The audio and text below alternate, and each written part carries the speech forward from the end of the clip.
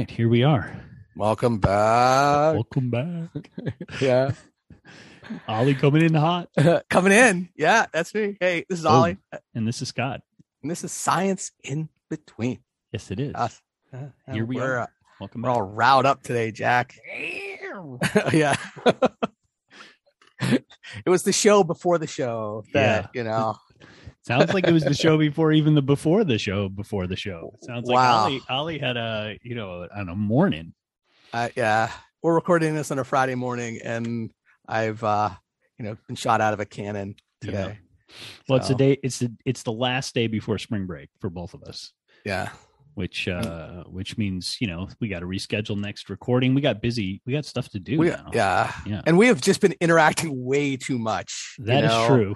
Yeah. See, this is your fault, man, because you're always like, yeah, it'd be great if we could do some work together. And now, like, you can't get rid of me. I'm like a barnacle on you. I was thinking that every time you turn around, you're like, I was thinking that this morning. I was like, for about the last decade, I've just been going, I really wish I worked more with Scott. I wish I were.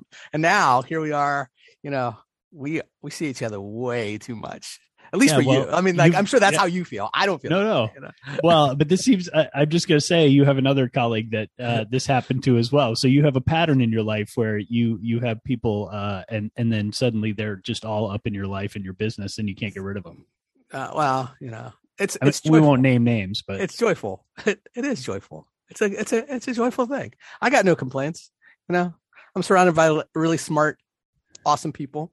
There you go. Look at who help me grow. And no, it's not just a compliment. It's my true belief.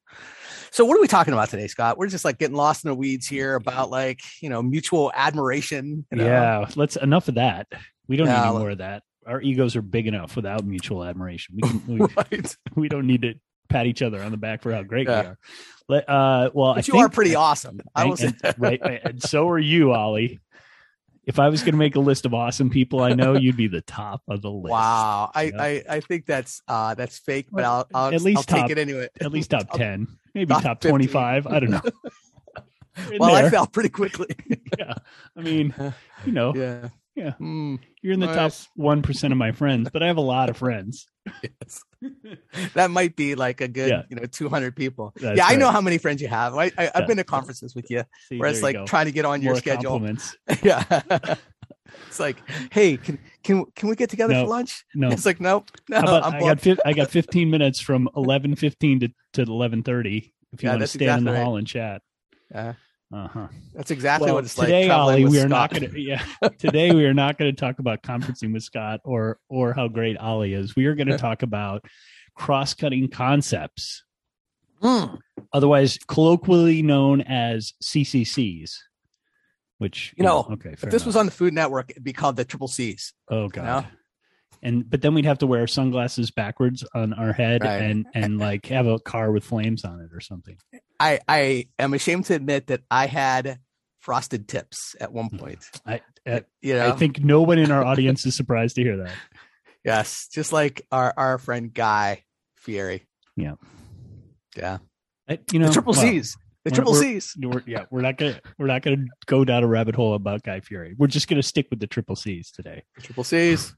For a change, I'm the guy keeping us on task because I see it in your eyes. You this shot out of a cannon thing. You're like, let's talk about Guy Fieri for a while, maybe the whole episode. No, not going to do that. All right, Triple C's. So basically, this is the third in a series about the NRC framework and the way that it talks about three-dimensional learning.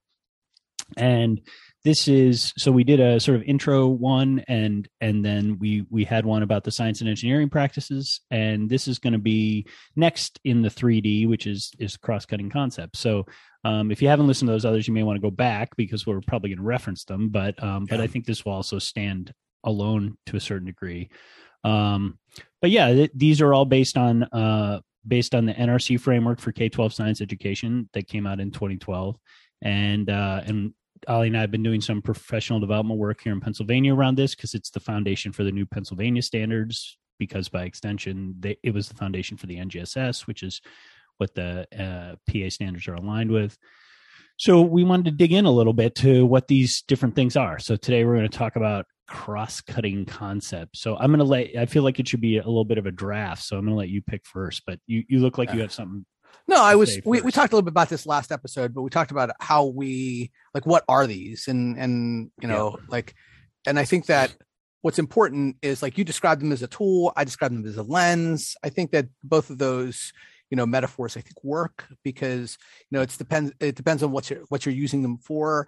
It's like these, big ideas that go across all different areas of science that we use as scientists to kind of help understand or look at different phenomena to try to have a better understanding of it. And so one of them is patterns. That's like, there's 7 of these and in the NRC framework, and patterns is a way. So we look for patterns. This is one of the things that scientists do, is they're looking at okay, is there a way that, I think the one thing we've been using in our professional development is flowers. So are there patterns in how flowers grow that might give us a better understanding of, how these things develop?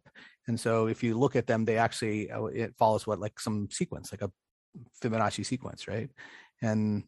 And so from that, we can get a better understanding how, and maybe use that as a predictive lens or predictive tool for other things. And so these patterns don't just show up in, biology and botany and things, but they show up in other places too. Sure. And it helps us to get a better understanding of, so that lens, that tool is something that, should be in the toolbox of scientists or science students. Right.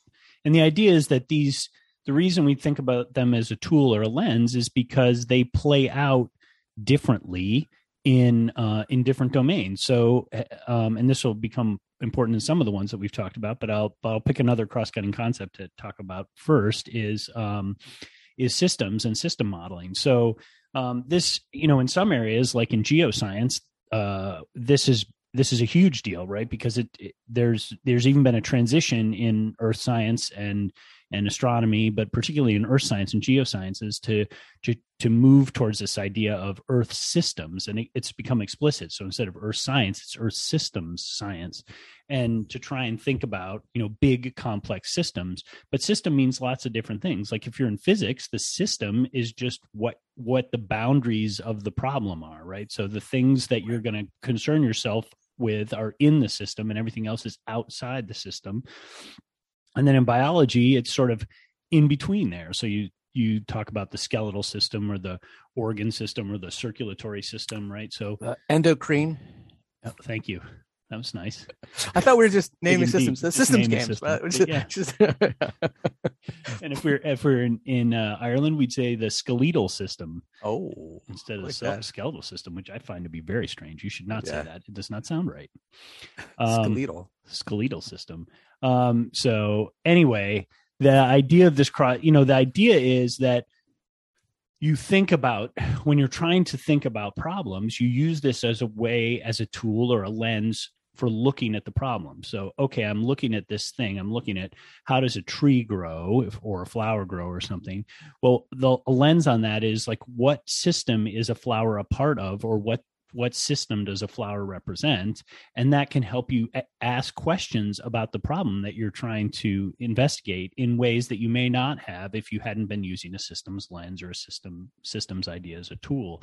So that's really the idea of a cross-cutting concept, is that it helps you have a different way of looking at the problem you're investigating that can be productive, right? And so these things aren't content per se. They're not, and this, we'll get to this again with this energy and matter one, but they're not content. They're not a thing to be learned exactly. They're a way of entering an investigation. It's sort of, again, a lens or a tool. It's a way of saying, how might I get new access to the problem I'm trying to solve? What might be a different lens? So could I look for a pattern? Could I look for a system? These are things that you can sort of ask yourself, or students can learn to ask themselves, and then to see how those play out over multiple domains. So they see this as a pattern that happens not just in biology, where systems are obvious and talked about, but across all different domains. And that's why I like the lens perspective too, is because it's a way of looking. It's a way, way of looking at things. And since you've already talked about it, we might as well just lean into it. Is the energy and matter one. This is another of the cross-cutting concepts. and it really talks about like how energy and matter flow within a system. And the challenge for me, and maybe can help us understand this, is how it's both a cross-cutting concept and what's called a disciplinary core idea. And so that's next episode that we're going to talk about DCIs. Yeah. But so it's both a theme or a lens across, or a tool across everything, but it's also specifically a disciplinary core idea, or what would be, in more standard term, a standard, right? In, like a content standard that we would have taught, previously in maybe some other generation of science standards. Right. Yeah. And I think, so here's my take on that, right? I mean, if you look at we'll talk more about the disciplinary core ideas, but energy is named explicitly. Like obviously in physical science, it's a whole big idea of its own. It's called energy. In life sciences, it appears in ecosystems explicitly. It appears other places, but in the big idea level, it's interactions, energy, and dynamics. And it doesn't actually appear in the Earth and space science ones, though energy is clearly a part of that. But I think so. This maybe is the best example of thinking about the difference between a content and a cross-cutting concept. In that, what we're talking about when we're talking about the cross-cutting concept of energy and matter is looking at the problem that you're trying to solve and saying, where is the energy in this? Where is the matter? How is it flowing? How is it cycling? How is it being conserved? But not going in and saying, oh, I wonder if there's kinetic energy here or potential energy, or how, it's this idea of looking for energy as a broader pattern, right? So it's, so that idea of trying to examine a problem through flows, cycles, and conservation of energy is different than saying, well, what I'm trying to do here is understand kinetic potential, or like in biology, maybe ATP and how that holds or stores energy for the body, or in geosciences, like the difference between the, internal energy systems of the Earth that are driven by the core and the residual heat that's in the core versus energy systems on the surface that are driven by the sun, right? So you can talk about energy in different ways, but always what you're thinking about is how does it flow? How does it cycle? How is it conserved? And then how it plays out in different domains depends on how the energy appears in those systems. Yeah, that makes sense. I mean, and I guess it always did, but I guess for me, I was, I just saw it interesting that was one of those places where they kind of put those in both, because I think that is a powerful way to look at things. And it does even blur into, we when we talk about life science, physical science, earth science, we often forget that last domain, right? Or dimension, which is, those engineering and science applications. And it definitely plays a role there too, because we want to, consider how energy plays out in maybe matter to a smaller degree, but certainly, with some engineering, matter is a really, really critical thing to consider. Sure. But energy's there all the time, right? Energy is like a big idea for engineering practices. Right. And in engineering, it usually plays the role of optimizing the system, right? Because you're usually optimizing for some kind of energy, right? You want efficiency, you want aerodynamics, you want something. You want to be controlling energy, right? And so I think that's an important aspect too. Is like, there's energy that we're trying to like contain, like you're trying to, design against like an earthquake, or you're trying to design against, some weather system or something like that. And those are things that are really important. And so I think using that lens from, okay, it generates all of this energy. How do we, design against it, or design to consider it? I think is a really important way to, frame things. And so I think, it's clear that that's a lens, teaching about energy and then incorporating, the thoughts of energy or the lens of energy. I think it's pretty clear that those are different. Yeah. I also, jumping ahead a little bit is, I think that for me, the one that, stands out because it's almost like this one was owned by like a specific content area. And now it's like across the board. It's like structure and function was one that like biologists like owned, right? They were just like, this is us, and I can honestly say, I don't remember, bringing that in any intentional way when I was teaching physics, like, oh, the structure and function of this. But as I start to think about that as a cross-cutting concept, I mean, it's absolutely plays a role in engineering, right? I mean, that like the structure and function of things, and like why, I would think about some of the engineering projects I would do with my physics students.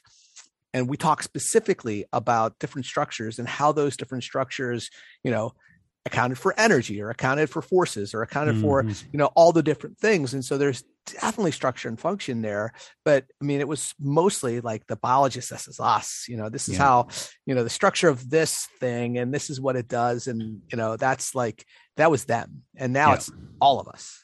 Right. Yeah. I mean, it's traditionally in biology, the way that they've sort of, I think, thought about defining species and how those things change over time, right? That this thing has a beak, and the reason it has a beak, it has that structure as an organism, is that beak has a particular function, and the shape of that beak, the structure of it, changes based on the need that animal has to adapt to its environment, right? So you get longer beaks if they need to, I'm really out of my depth here. I know. Longer beaks. I was just going to let you go. I was like, okay, you can run with that. So they evolved to have longer, more pointy beaks, like hummingbirds have long, very thin beaks because they need to dip deep into flowers to get what they need. But like if you're a finch or something and you're eating little seeds and cracking them open, you need a short, pretty thick beak because you need the strength, the strength of your beak to be able to break those things. So you evolve, the birds evolve to their local environment, but then looking at the structure of an organism can help you understand the function of those pieces. But yeah, I think this idea of structure and function has been largely explicitly taught in biology and largely ignored in other areas, but it does have a lot of application. It's just that we need to, I think, do more thinking about it in some areas than others to work through that. I was appreciating you channeling your inner Darwin right there. Yeah, I was trying, man. I was finching it up. You were finching it up. Yeah, my man. He did the finches. Yeah. Yes, he did. Lots of finch pictures. Lots of finch thinking. Yeah. No. So he's finching awesome. Oh, my heart just broke. That's the name of the episode right there. Yeah. Finching it up here, boss. Okay. Well, now we got nowhere to go. How do we come back? Right, I'm going to pick a different one. How about cause and effect? That's a good one after that. It's like the effect of that horrible punny thing was that now we have to deal with it and on the show. So I mean, this one actually is interesting, and it's only become interesting to me relatively recently, because at least in the part because of the work that we've been doing together as a group, and one of our crew is Brett Criswell at Westchester University, and he's become the cross-cutting concept man. But the other thing that he's done that helped me rethink one of these cross-cutting concepts specifically was cause and effect, because he really dug into we'll find this for show notes, but there's a pretty robust literature that came out, and I'm forgetting the researcher's name, the woman at Harvard who did this work. Do you remember? No, but I do think this came up in a previous episode. So okay, we'll dig around for that. But this idea that there's we think of cause and effect as being simple and linear, right? Like this is the cause, that's the effect. And I think one of the things that her research showed is that there's a lot more nuance to it, and unpacking that nuance for kids and making it explicit can be really helpful. And I think, again, that's a theme around these cross-cutting concepts. It's not just, and this is a thing that moves into the instructional piece of this. It's not just that these things exist, right? Like, because often that's the answer we get from teachers, right? They're like, oh yeah, I talk about energy in my class. It's like, well, yes, you do, of course, because you teach physics or you teach biology and you talk about ATP or whatever. But what you're not doing is helping kids understand energy as a lens or a tool to further investigate or understand that problem, which is to say, calling it out that way, not just saying, hey, we're just learning about how cells work and here's energy, but to say, hey, energy is a way that you can think about the way problems can be solved and investigated, not solved. And so, cause and effect is another thing, right? So there's domino cause and effect. There's, I'm trying to remember all of them, but there's like cyclical, you've got it in front of you. I'm looking for it. It's Okay. yeah. There's a whole like taxonomy of these. Yeah, there right? are. There's like 7 or 8, and then some of them interact with each other. So, Yep. But the point really is that, cause and effect is a way, again, for kids to dig into problems, to say like, okay, well, can we look for what is causing the thing that we're seeing, right? And that cause and effect is useful then for them to try and understand the problem from a different perspective. Oh, if I look for a cause and an effect, or one of these domino cause and effects, or whatever it is, then that gives them access to a new way of thinking about the problem that they wouldn't have had if they didn't have cause and effect as a cognitive tool for this. Yeah. We'll look for that and put that in the show notes, because that we definitely talked about that at some point. But that might have been like, I don't know, episode 20 or something. So it's kind of hard to, like 100 years ago. Well, not really, but it's funny because I was going to go to scale, proportion, and quantity, and I was off by a factor of at least 10. Yeah, at least. Yeah, orders of magnitude. Yeah. Physicists love their orders of magnitude. I was going to say that. Like, I feel like this one is one that maybe physicists are I don't want to say own, but they certainly live in it, right? They definitely live in it. Sure. And I think probably all content areas deal with. I mean, it has to be a cross-cutting concept. So there it is. I do, but I think that ones who more explicitly talk about it, and I think physicists do. We always talk about like orders of magnitude. That's a pretty common phrase in what we do. And certainly chemists talk about scale and proportion and quantity when they start talking about like things on the atomic level and molecular level. Or scientists do too, specifically on the really, really large scale. And I think that's the important part with this, is that if we're going to use this as a cognitive tool, is recognizing how these different like scales and proportions exist in different content areas, and how they offer different frames of reference for solving problems or examining phenomenon. And I think that can be really useful. I think that, there are some like differences, though. There are some distinct differences, but by the content areas, like, maybe physics and or science are pretty closely related in some areas, but then, biology and chemistry look at it very differently, because chemistry, we're looking at it at like the mammoth scales, maybe on a time scale, there's some, I think even with time, there's so much differences there. Sure. A lot of it is about the relationship between, right? So like chemistry, you can think of as the relationship between micro and macro level phenomenon, right? So how do the interactions of molecules create things that we can see with our eyes? Yeah. And then earth science is more about how does the uber macro, I don't know, the gigantic scale have an effect on our sort of normal human scale. So how do things like deep space and deep time, or deep large scale and deep time, how do those things, phenomena that are occurring at that scale, how do we see evidence of those at a human scale? So there is a lot with scale about, and maybe that's related to proportion, about how these scales work at different levels. But for most fields, or for some fields anyway, it's about relationships. And then biology has, it has because it's sort of in, I don't know what you call it. I don't want to call it in between, but it has, macro to micro. So how does microbiology affect, organisms? But it also has ecosystems and large scale things like that. And how does that affect individual organisms? So, it's a really interesting one and foundational to the way that we think about a lot of these disciplines, right? Absolutely. Well, there's only we've talked about 6 of the 7. The only one left, and the last one's stability and change. Yep. And that's it. So one thing I didn't mention this when we were talking about energy and matter, but I'll just mention it briefly, because one of my colleagues in Germany, Andreas Acher, has done work around this in flows in biology, and it also, so he talks about you can always model biological systems in terms of the flows of energy, matter, and information that go in and out of parts of an organisms, systems of organisms.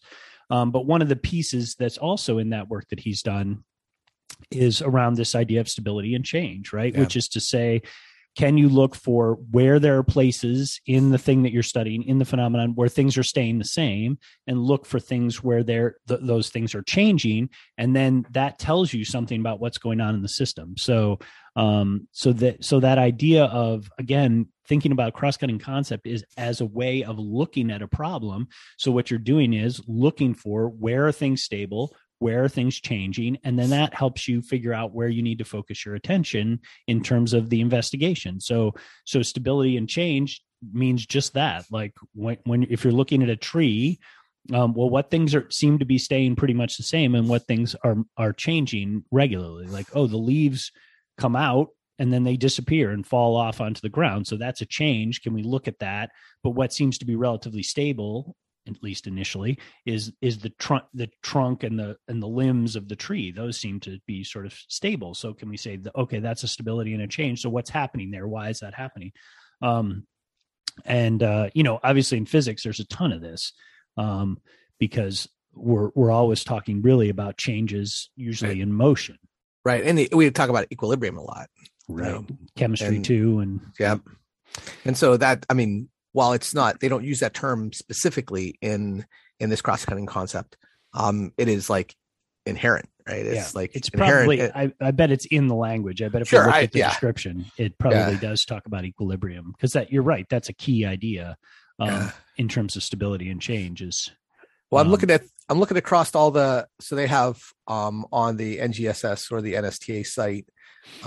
They have, that's actually not mentioned in the grade level bands, the progressions. The word equilibrium is not used. Oh no, there it is. Sorry, middle school. It's brought up there. Yeah, that makes sense. So that it's introduced there. Because it is a difficult concept. The whole, and I think students have, trouble, getting their head around what that means. The one thing I do want to talk about is so in one of our sessions, somebody brought up the fact that the PA standards has an additional cross-cutting concept.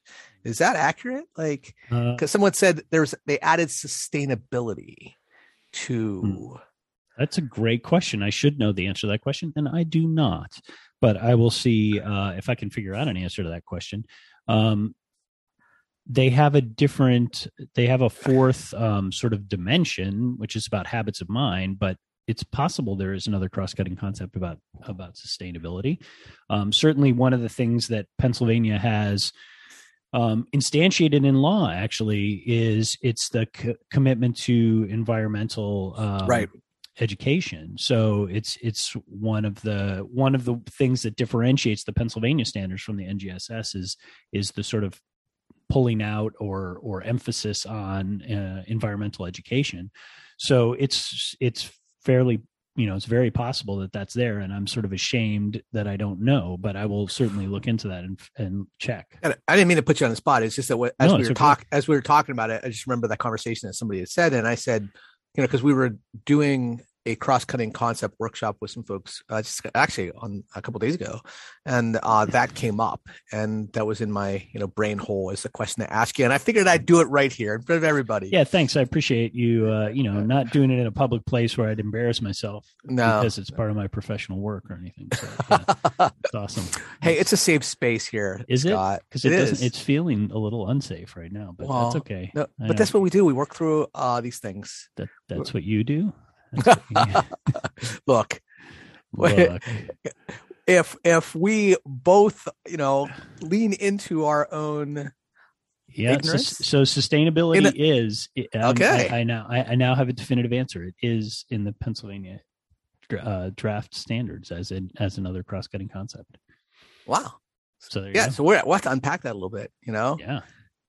Maybe not today, but it is. What's interesting is with the DCIs and the cross-cutting concepts, there are specific standards that say, okay, this is what makes a cross-cutting concept, and this is what makes a DCI, disciplinary core idea. And I think we'll have to like tease that out a little bit because I'm like, does sustainability mean that? Does it like, I mean, I think it's a way of looking at things, but is it a tool that scientists use to help understand? I don't know. I mean, well, and how's that different than stability and change? Because I see it as kind of like a subset of that. Yeah, it could be. I mean, I think one thing that it could potentially do valuably that is that it could bring in more explicitly a cross-cutting concept that has to do with engineering, right? Because certainly sustainability, one of the areas that most explicitly comes out is through engineering. Like, that doesn't mean science isn't concerned with that, but generally speaking, sustainability is built on an engineering problem, right? Because you're saying these are things that humans build and design, and how do we make those things sustainable, right? And sustainable means lots of things, and we could spend a whole episode probably talking about that. Sure. But yeah, so the advantage I can see in it is that sustainability as a cross-cutting concept is a way to say, like, okay, well, how would we use, when we're thinking about problems, engineering problems that might involve physics, designing a bridge being a classic one, like, how does sustainability come into that? Does it come into how we think about the materials? Does it think about how those materials are produced or disposed of? Does it think, so there's lots of ways that you could think about sustainability, obviously lots in other domains too. But I could see that as being a productive one. But the question always becomes with any of these is, where do you draw the boundary, right? Because you and I could probably generate other things that could potentially be cross-cutting concepts, but you can't have all of them. So you try to pick the ones that are, to use a term, right, is high leverage, or ones that have explanatory power, or ones that are, are more universally useful, right? So, and is sustainability one of those? I don't know. It could be, but I don't know if it is. I mean, I would, not that just to be clear, I'm not like anti-sustainability. You're not poo-pooing sustainability. No, I am not. No, I think that is something that it is an important lens for us to have in the work that we do. But is it something that is universal? Is it something high leverage? Is it something that would help promote understanding of phenomenon? Yeah, I don't know. Like, well, is it like, it's something that I think we should embrace and work towards and bring into our practices in terms of, like, not only the things we do in our everyday consumer lives, but also in our work as scientists and engineers. Mm-hmm. But is it a lens for us to develop an understanding, or, and I see the explanatory ability of that as being limited, Yeah. I mean, I do think I see it more in the, again, in the domain of engineering than I see it in science. I just think it has, because science isn't typically concerned with issues of sustainability in terms of the phenomenon that we're investigating. That doesn't mean that the phenomenon that we're investigating doesn't lead to implications for sustainability, because it absolutely does. And that's the whole point, right? But not the whole point, but that's one of the points. So I can see sustainability there. I just wonder, I mean, that's how I think one of the things that I think everybody who's been interested in implementing NGSS has struggled with is the addition of engineering to this, to this universe, because it is a different way of thinking about problems. In the way that we talked about the practices last time, that, in terms of asking questions versus designing solutions, like, that's one of the science and engineering practices that's split apart to say, like, it's different in science than it is in engineering. And so I think potentially this could be similar in that way, that it's sort of a cross-cutting concept that mostly is an engineering cross-cutting concept. And maybe that's super useful, because we can say, well, in all areas of engineering, one of the things that we use as a lens to design solutions is sustainability. So, so as a former physics teacher, I leaned into the connections to engineering. I had almost engineering projects every marking period to have the students apply the content that we're learning. And sustainability certainly would come up in that. But I wonder whether the sustainability is also an offshoot of the agricultural influence of our state.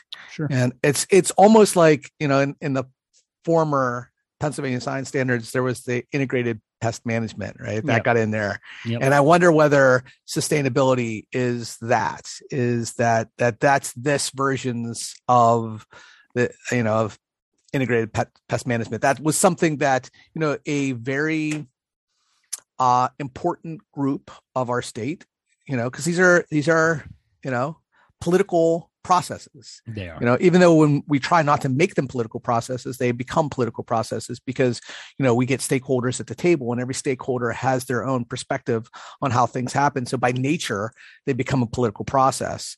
And so sometimes people get their, I don't want to say pet projects, but they get their lenses in there that may not be ones that, another group of stakeholders would see. And I think that's where the integrated pest management came in the last science standards. It was like, okay, well, how the heck did this get in there? And that's why, there was a group of folks, stakeholders from the state who were just like, this is really important for our students in Pennsylvania to learn. And that's one of the joys and also one of the pains of having local control in America is that, individual school districts, individual states, adopt this stuff on their own.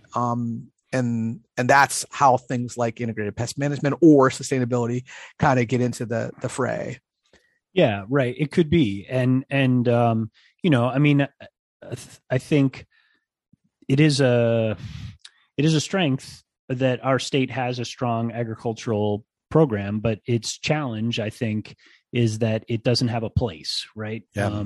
And so I think, one of the things that happens is and I think one thing to be clear actually is when we're talking about a political process, we're saying little p political, right? So this is there are people who have points of view and constituencies that they're trying to represent to make sure that they are represented in things like the standards, because if the area that you teach is not represented in a body of standards somewhere, increasingly that means you may lose your job, right? I mean, to put it straightforwardly. So I think it's not strange to think that people whose work was in the standards in the 2002 version of Pennsylvania would not want those things still to be in the standards when the new versions get drafted, because science isn't going to go anywhere anytime soon. But tech ed, for example, if we look at what has happened to tech ed nationally, the shift in that is sort of been, it used to be shop class when you and I were kids, where it was like, oh, Bobby cut his finger off in the bandsaw, and now it's become like robotics and programming and computer science and this 3D whole other printing thing. And that evolution is good, but it's also a survival mechanism, right? Because if they hadn't done that, then those standards didn't really exist. But shifting into tech ed, now they can draw on the ISTE standards, and there's something that they can push towards. So, it's and to be clear, again, not poo-pooing sustainability. I think it's important stuff, and I'm not like criticizing the process. I'm just like describing it. It's and you're in a lot of ways, saying what you see in it. It's a little d-democratic. I mean, that's the process of whenever you have something that's a little d-democratic, where you're bringing in lots of voices, people's perspectives can influence how it changes. And I think that's great, Yep. All right. Well, on that great note, maybe we should shift to joys. Do we want to review these just quick? Sure. Okay. So here are the out loud. Yeah, here are the cross-cutting concepts in the NRC framework, not the ones in Pennsylvania. So this is patterns, cause and effect, scale, proportion, and quantity, systems and system models, energy and matter, structure and function, and the last one is stability and change. Yes. The only thing I will add is after energy and matter, it does say : flows, cycles, and conservation. I think that's sort of important because I think that's what helps it differentiate it from the DCI. So, all right. Flows and joys. So we're going to flow into joys. So, nice. So Ollie, shot out of a cannon guy. What do you got for joys today? All right. So I attended a conference last week, or when this drops, it'll be like 2 weeks ago, around mentoring. And one of the keynote speakers was a guy named W. Brad Johnson, who I've read some books from him. He's a big figure in the mentoring world. And his presentation was all around how men have to be better mentors of women and how we can do that. And so the presentation was pretty awesome. And he was promoting a newish book he had that's called Good Guys, How Men Can Be Better Allies for Women in the Workplace. And so it's a book I'm reading, and it's a book that is a heavy lift because as a old white male, I'm confronting a lot of my own biases and my own practices and and he just goes at it. It is kind of interesting. And when in the presentation he talked about this, is that, here he was, mansplaining, because here he is, he's an old white man too, but he's done a lot of research on interviewing women, talking with women, doing a lot of I think he's a social psychologist by training. And so he's done a lot of ethnography work and a lot of, it's really great. And he brings that into his writing. I'm about a halfway through, and I just have a laundry list of things that I'm going to work on as a colleague because I think that, here's an interesting statistic that he shared in this presentation that's been floating around. I've been sharing this with lots of people, is that during the first 6 months of the pandemic, when all of us were working from our homes, that really changed, a lot of how we work in academics, right? And so one of the pieces of research that he quoted was around articles that were put into review. Okay. So the one big database that a lot of journals use is Elsevier.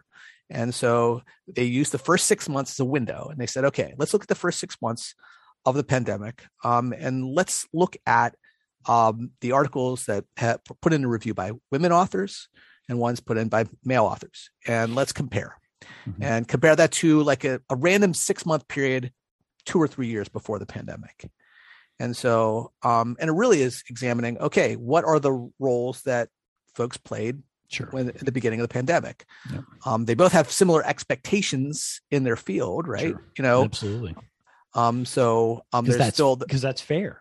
Right. And I'm using air quotes around fair. Right. Oh, I get it. Yeah. And so what they found two interesting things. And the one I think is probably, completely predictable, is that the rate of articles submitted by female authors went down significantly. Yeah. Right. That in itself is completely predictable. Women take on more of the roles invisible at home. Work. Right. More of that invisible work at home. And so they were, put in, they weren't able to put articles in review but the other part is the part that I feel really troubled by is that the rate of male articles went up. So, so they were just hey, we got all this free time. Look at me. I got all this free time to put in those articles I've been working on. And so they recognized that they had the time to do stuff, but they dedicated that time to work. Whereas, our female colleagues dedicated that time very differently, or in a lot of cases were forced to dedicate that time. I think that's very probably the story, right? Is that the men were able to devote their time to the work because the assumption of the invisible labor was done by the women, whether they were explicitly asked to or it just happened that way. Yeah. So Good Guys, I don't love the title, but I think that, it's because every single, hey, I'm a good guy. I'm really a good guy. Yeah, but it's fascinating. It is fascinating, and it's it punches me to the belly, because we all got work to do. Yeah, I was just talking to a colleague last night about this, and she was talking about she's in central administration at a university, and she was talking with a friend of hers who's a dean, and the dean was saying to her, she was saying, "Oh, I really want to go do this administrative training, but my boss basically said I can't because this summer I've got to do something else." And this friend that she was talking to said, one of the core endemic problems in academia is this: men don't sponsor women, right? So the person I was talking to was a woman and her boss is a man. And so it's men sponsor men, and that system of men sponsoring, which is to say they lift up the men that they work with and don't lift up the women. Well, if you've got a system that's dominated by men, that's problematic, right? Because it reinforces the norm. I mean, so yeah, this idea of like, how do we think about lifting up? It's the same with, it's not a dissimilar problem to race. It's just that with gender, it's a 50-50 split roughly down the population of the country or world. And so it's a big difference. Well, I mean, one of the terms they throw out here is manel, MANEL, like a manel. Yeah. Do you know what that is? No. When you assemble a panel of experts and they're all men. Nice. And it's like, that's a perfect opportunity for you to include other voices and to sponsor, a female colleague. And in a lot of cases, it just doesn't happen. It's like, it's like, wow, that's like an easy lift, for those of us in positions and both of us are, whether we have some title or not, we are both in positions of power that we could be using that to sponsor and to be allies for our female colleagues. And so that's where a lot of my reflective work is happening. That's where I'll probably be spending a good part of my spring break working on that stuff. Nice. At least thinking about it. Yeah.